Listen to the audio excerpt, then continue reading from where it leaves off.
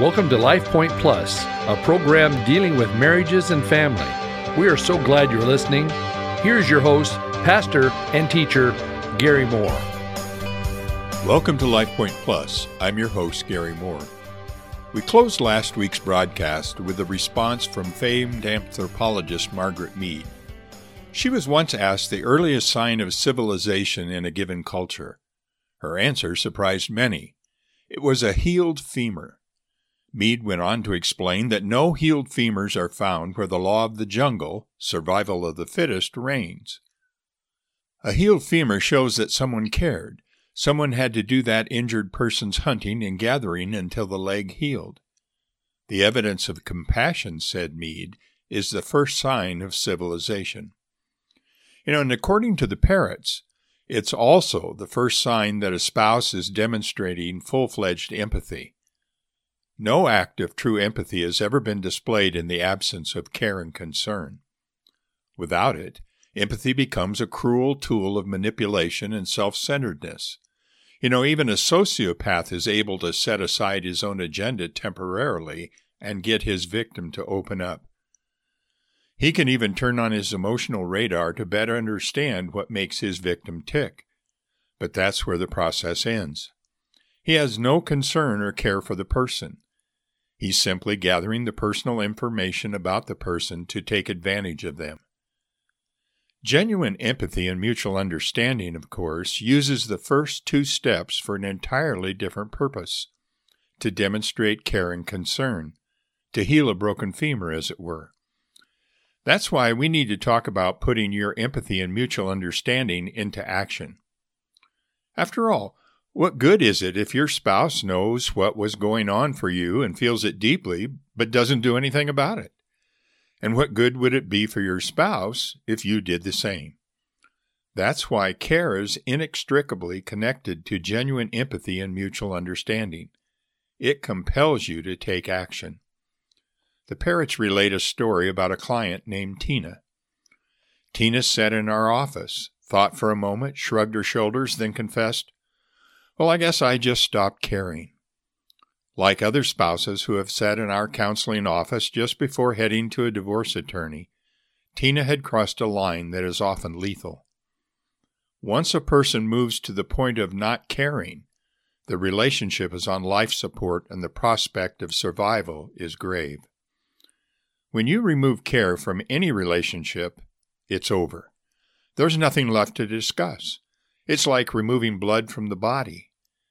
Marriage, in any meaningful form, cannot survive without care. Care is so germane, so essential to marriage that it often goes unnoticed. Ask people what matters most in marriage, and care won't make the list. But when you put this quality on a list of traits and ask people to rate its importance to marriage, you'll see it rise quickly. Why? Because without care, marriage is impossible. 3 little words, "I don't care," are like a deadly bullet in the heart of a marriage.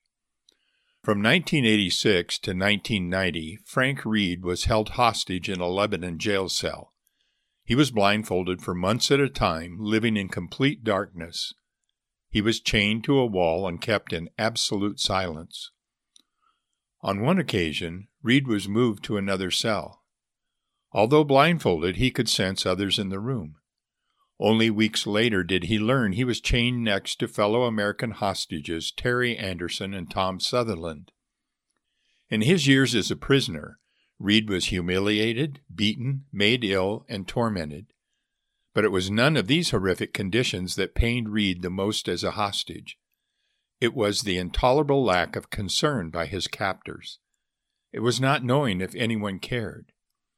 In an interview with Time magazine, Reed said, "Nothing I did mattered to anyone. I began to realize how withering it is to exist with not a single expression of caring around me. I learned one overriding fact. Caring is a powerful force. If no one cares, you are truly alone." It seems funny that we toss this vital force around so carelessly. "Take care," we say to the grocery clerk who rings up our items. "Take care," we say at the end of a phone conversation with a near stranger. But when was the last time you took time to consider what taking care really means? The word care comes from the Germanic kar, which originally meant sad. It alludes to the idea that a caring person feels sad when you feel sad. In other words, care is a kind of compassion that allows someone to enter your world and feel your pain. Care is inextricably linked to mutual understanding and trading places. It says that whatever happens to you happens to me. When sadness hits you, it hits me too. Of course, care also says that when something terrific happens to you, I rejoice. Your life makes a genuine difference to my own life. That's the essence of your care quotient. When we truly care for our spouse at a deep and meaningful level, we involve both our head and our heart. We think our spouse's thoughts and feel our spouse's emotions.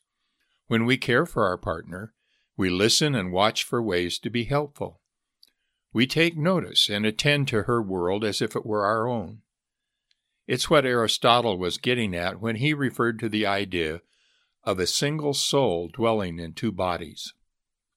You don't have to be a hostage to appreciate the powerful force of care. All of us practice caring instinctively on occasion. Like handling a costly crystal vase, we're careful with things we value. And if your spouse has had to cope with a serious accident or life-threatening illness, you don't need a book to show you how to care. The needle of your care quotient jumps to its greatest possible capacity. But the normal humdrum of life, when we tend to take each other for granted, doesn't do much to jumpstart our care quotient unless we're practicing mutual understanding and trading places. Several weeks ago, we quoted the parrots.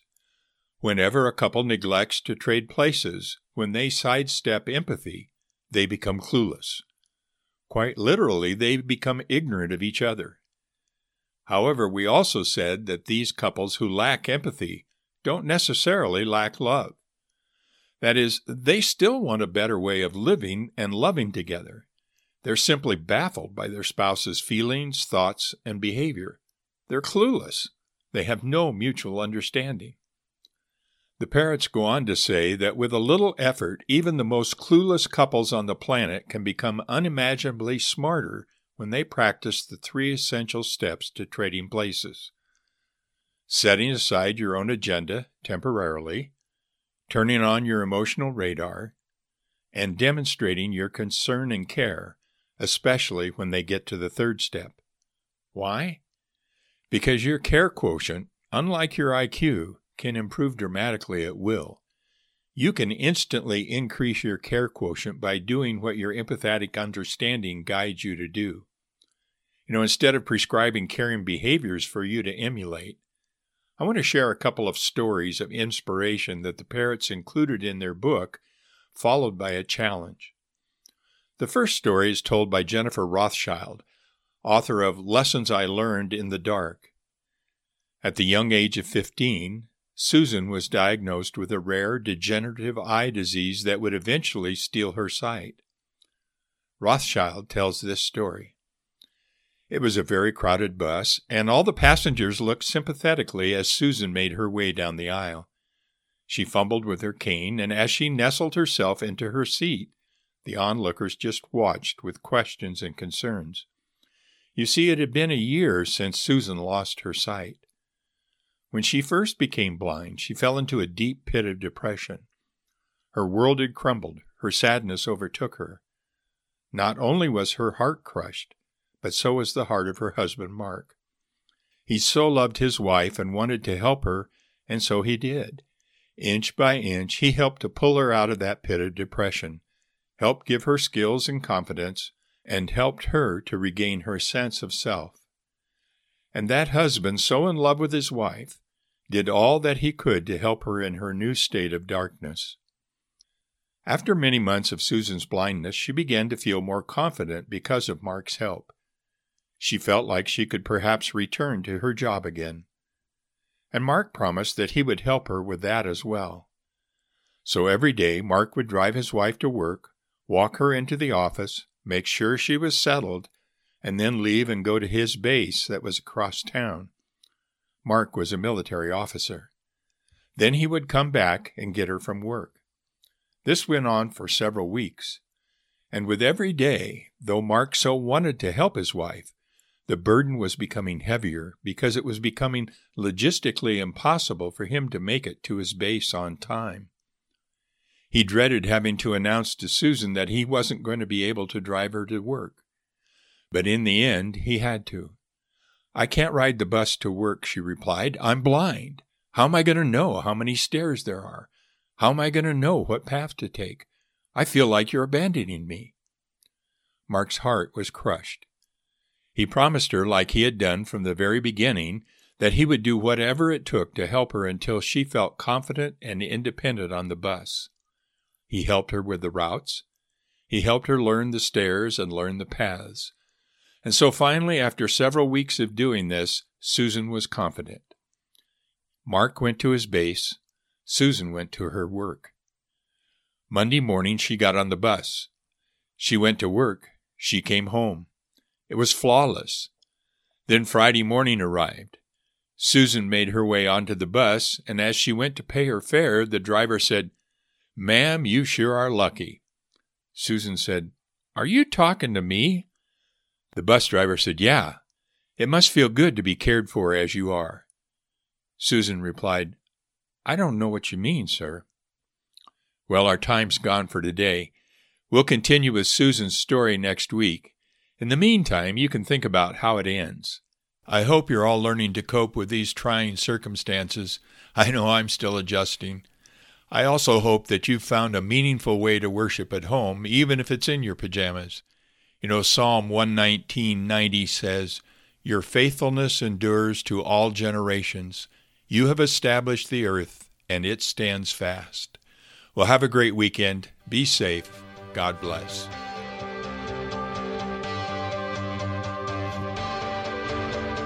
Thank you for listening today. This program is brought to you by Cloverdale Church of God. If you would like to reach Pastor Gary, please email him at pastorgary@cloverdalechurch.org. To know more about the church, go to our website at www.cloverdalechurch.org. Thanks for listening, and be blessed.